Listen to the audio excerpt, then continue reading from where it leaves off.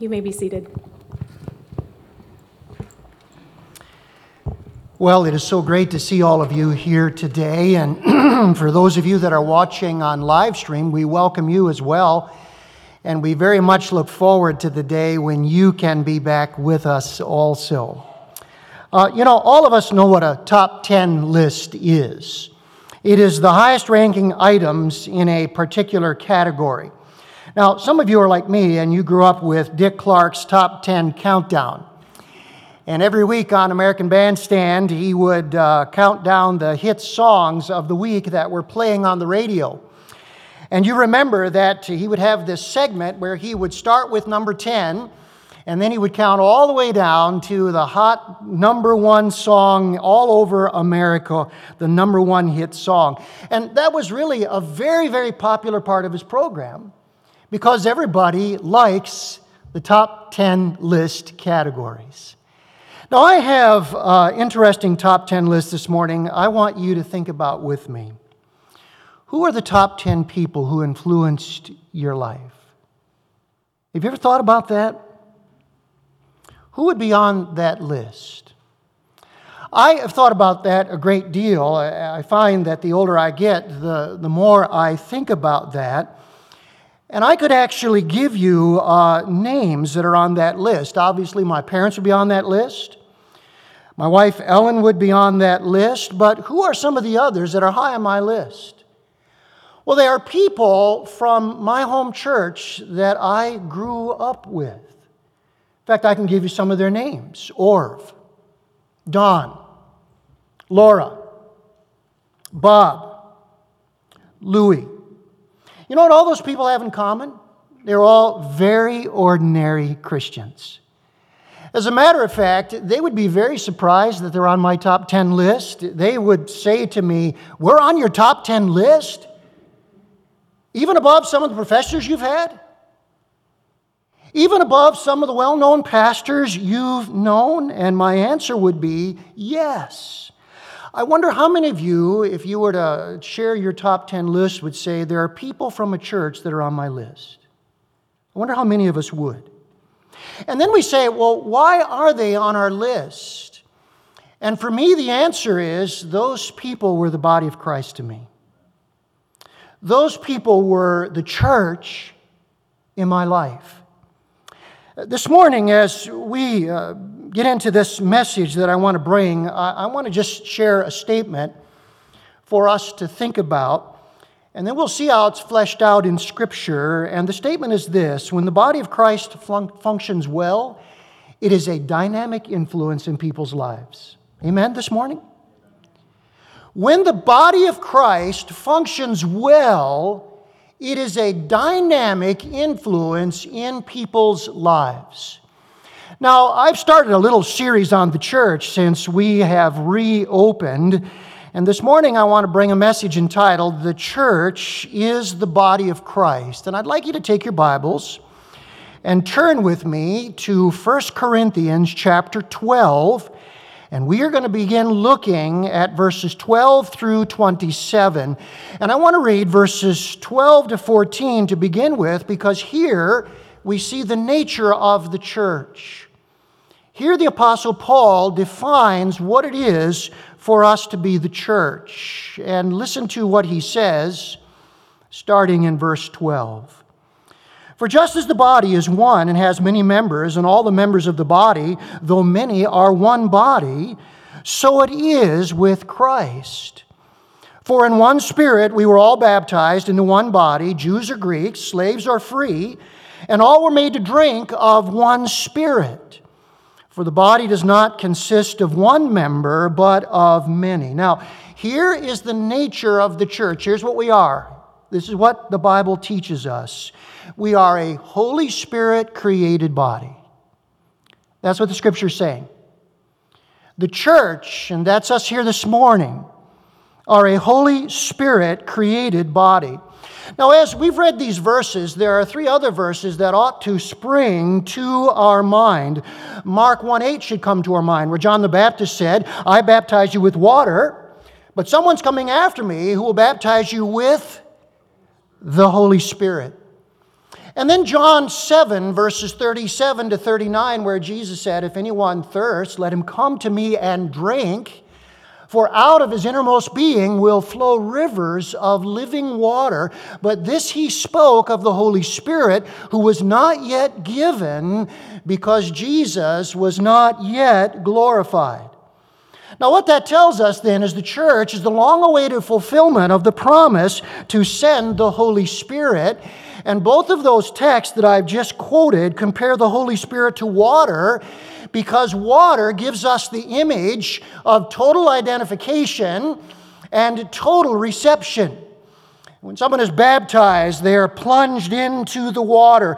They are totally surrounded by the water, and the believer at conversion is totally identified with the Holy Spirit. And then when we drink a glass of water, how much of that water goes into our stomach? Well, all of it does. And so every Christian has received all of the Holy Spirit at salvation. Now, this is true of how many Christians? All. Did you notice twice the word all is indicated here? So who has the Holy Spirit? Every believer. How much of the Holy Spirit does every Christian have? All of Him. That is so important for us to say and teach on a regular basis. Well, now there is another passage that ought to come to our mind when we read this text. When we read that we are one body, we should think of Genesis 2:24. And there that passage says this: a man will leave his father and mother, he will cleave or be joined to his wife, and the two of them shall become one what? One flesh. Do you know the Hebrew word there can mean body as well? We could read that husband and wife become one body. And here's what happens. When a husband and wife co-mingle their bodies in that sexual relationship in marriage, it is the closest physical relationship possible. It is the intimate joining of two bodies to become one body. And then if children are born to that union, whose genetic makeup do they have? Yeah, they have the parents. In fact, if you do DNA testing, you will discover that those children's bodies are made up of their parents' bodies. Sometimes you don't even need DNA, do you? You can just look at a person and you can see it. I have a cousin who often says to me every time she sees me, "You look more like Grandpa every time I see you." Because I have his genetic makeup. Now think about this. A biological family shares the closest human relationship possible because they are really one body unit. Now bring that here. The presence of the Holy Spirit in each of us means we are one body. Similar to a family that becomes one body unit, so the Holy Spirit unites us as a spiritual body. And since we all possess the same Spirit, if we are believers in Christ, we have a supernatural connection with one another that is as close as a family. In fact, how many of you have ever heard a Christian say this? "I'm closer to my brothers and sisters in Christ than to some members of my own family"? How many of you have heard that?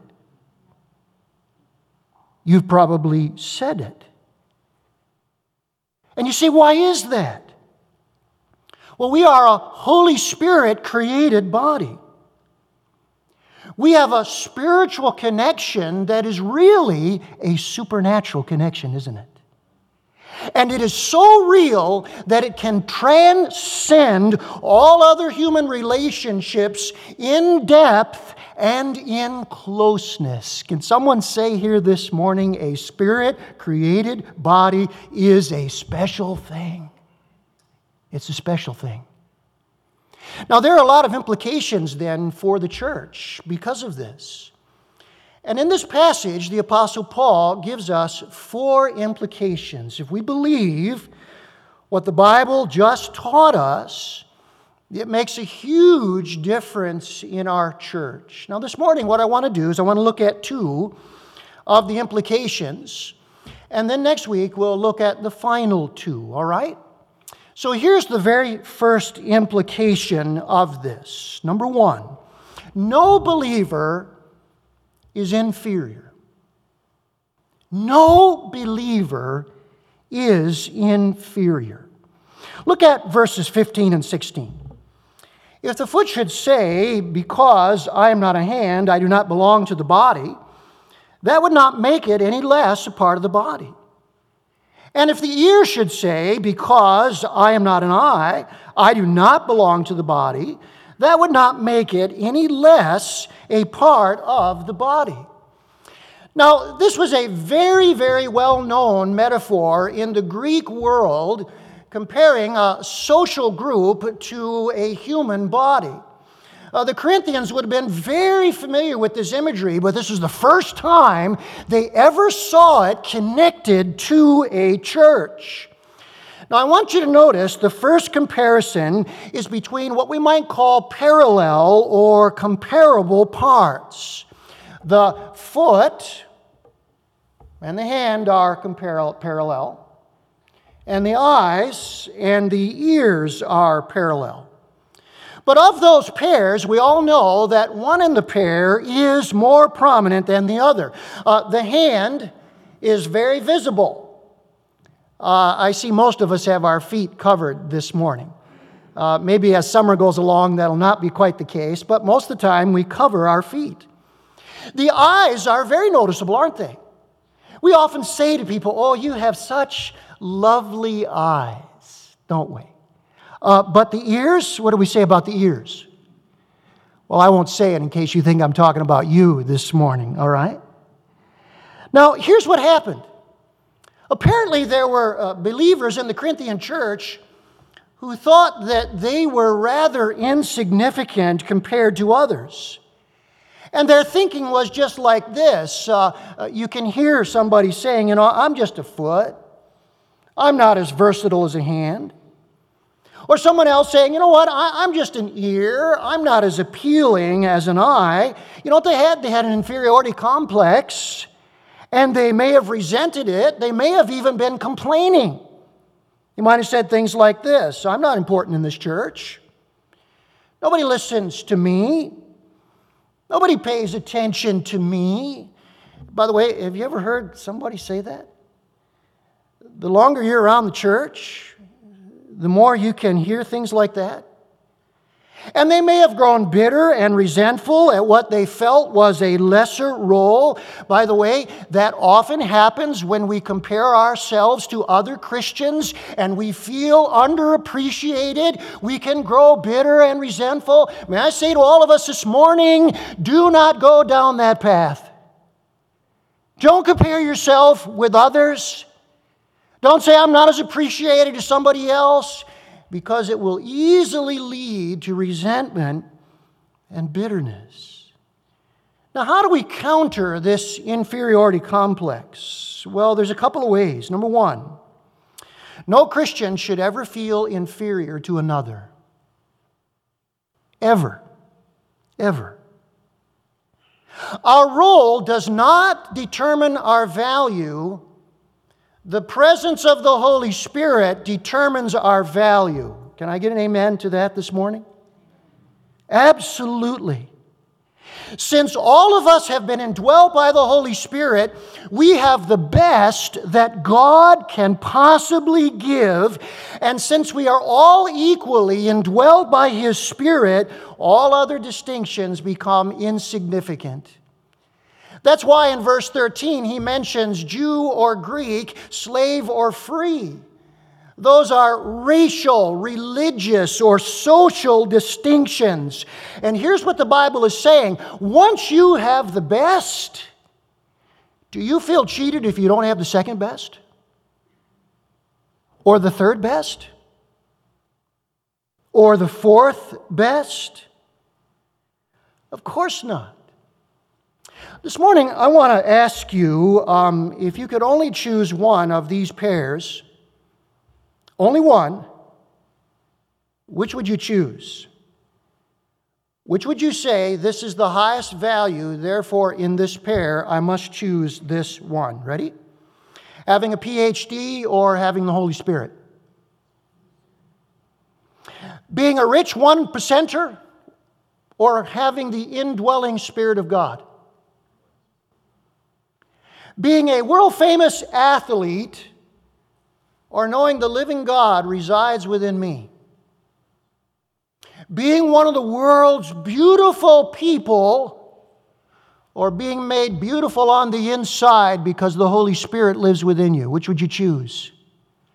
Or how about this? Having world-class talent so that every time you perform, people applaud? Or would you rather choose God's own Spirit residing within you so that God says you are special? Which would you choose?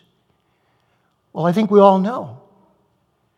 So do you see the point that is being made here? When we have God's very best, everything else is inferior. Therefore, no Christian who has God's Spirit is inferior to any other Christian. That's what God is teaching us. Now, here's the second way that we encounter or counter an inferiority complex. Every role in the church is needed, no matter how noticed or not. Every role in the church is needed, no matter how noticed or not. Look at verse 17. If the whole body were an eye, where would the sense of hearing be? If the whole body were an ear, where would be the sense of smell? Now, I want to make two statements here today that I know that all of us agree with. The second statement's a little harder to say than the first, but I'm convinced we all agree with them. In fact, I'm going to ask you to repeat these statements with me because I know that you agree with these, all right? Here's the first one. My role is not determined by my value. Can we say that together? My role is not determined by my value, is not determined by my role. I said that just to make sure you were listening. Let's say it again, all right? Say it with me. My value is not determined by my role. Now here's the second one. A smaller role does not mean a smaller importance. You agree with that, don't you? Let's say it together. A smaller role does not mean a smaller importance. If I lost my role today, would that change my value?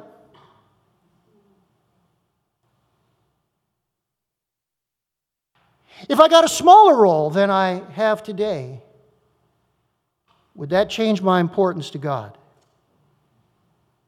No. No. You see, brothers and sisters, if we really believe this, imagine how that would change our church. Imagine.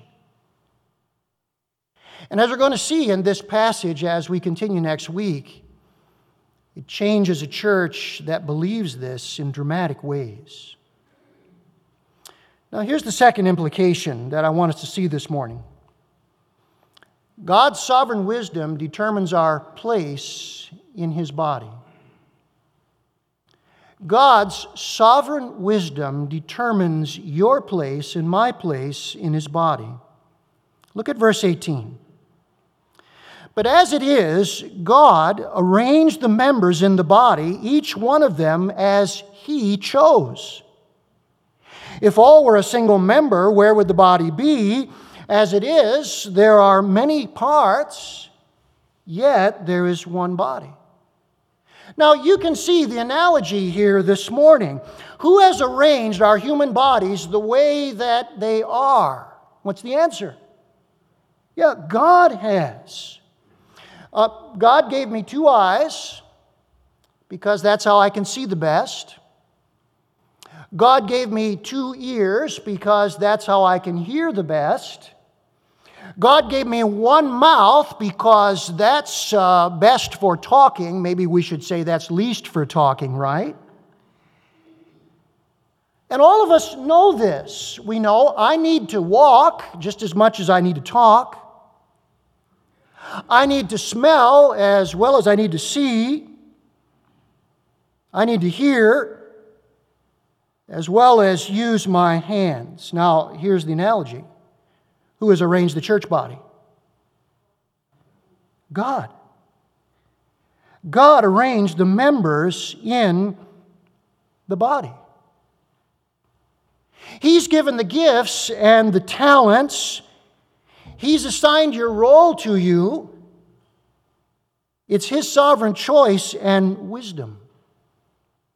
Would you agree with me? He knows who the body needs, and He knows what the body needs for it to function effectively. By the way, did you notice something? He's done this individually. Have you noticed this? Each one of them, verse 18. Look at that. You are not a number to God if you are one of His children. He has made you. He has fashioned you. He has saved you. He has gifted you. And He has placed you. Could you be any more special than that? You could not be more any special than that if God took that kind of individual attention upon you. By the way, this morning, no Christian should ever feel inferior to any other. Because God has made you special, not because of who you are, but because of what He has done. So,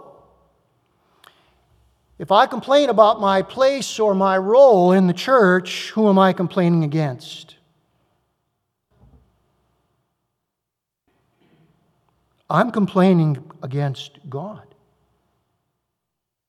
His wisdom, His sovereignty, His knowledge of what the body needs. Now, I have a confession that I'm going to make here this morning, and I have a brother in the congregation who will forgive me for making this confession. I know he loves me, so he will accept it, and that is this: I wish I could sing like Kurt Janowski.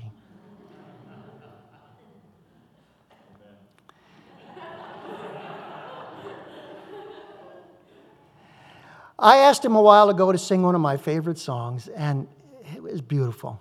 It was just beautiful. His voice range, his ability to harmonize, which to me seems effortless. I just enjoy it so much. Now, you know what? I can carry a tune, and I like to sing, but I can't do it as well as he can. Let me ask you, who made that distinction between the two of us? God did, didn't He?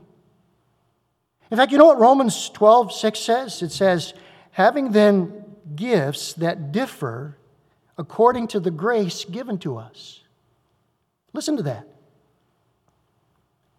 God has made differences in us by what He has given, and it has nothing to do with us or our choice. It has to do with what He decided to give to us.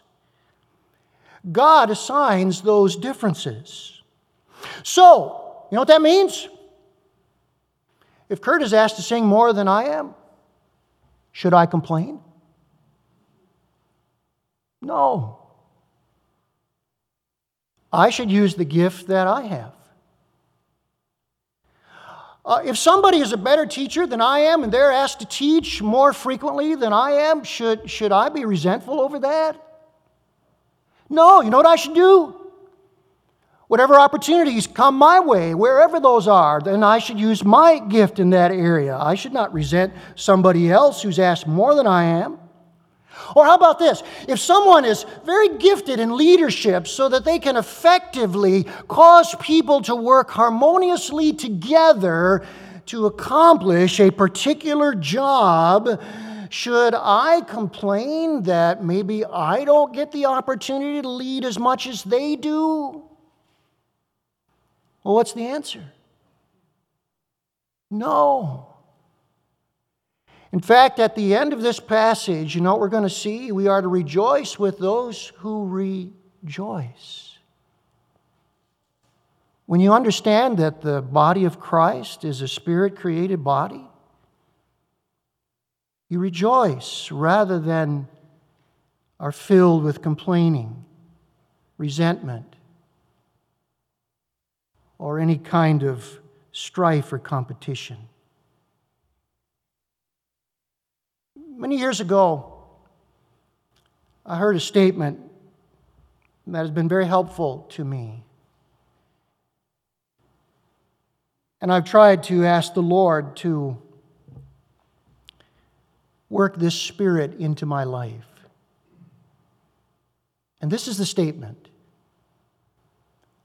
there are no great preachers, just great gifts. When we hear about somebody who is a great preacher, you know what that's about? That's not about them, is it? That's about God, who's gifted them. And that's how we have to look at it. Now, I want to apply that statement to us today. There are no great Christians, just great gifts. Amen this morning? There are no great Christians. They're just great gifts. And when the focus is on God like that, what a difference it makes. If God has so graciously condescended to treat us so specially, then wherever, however He wants to use us, we should be glad to let Him have His way. What are the implications of this Spirit-created body? Well, there are no inferior Christians. And God's people said, and God's sovereign wisdom determines our place in the body. And all God's people said, amen.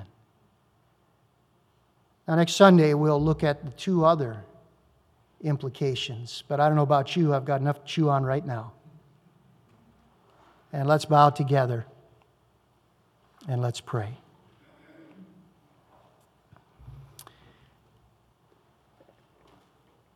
Father, we're so glad to be back together today. This group of people is the most special people on the face of the earth. It is the body that you have supernaturally created by the Holy Spirit. Not a single one of us here that knows Christ as Savior is inferior in the least to anyone else. And whether we have a large role or a small role, a seemingly prominent gift or a gift behind the scenes, our value is not determined by our role. And a smaller role never equals smaller importance. And Lord, we look forward to the day when more and more of our brothers and sisters can be back with us, because we miss them, we love them, and we long for that time when we can be a full church once again. And in the meantime, help us to understand how special you have made this group. What a wonder it is to be serving you together as your people. And we pray that all of the things that would keep us from being on each other's top 10 list would be eliminated so we might be the body you created us to be. We love you this morning. In Jesus' name, amen.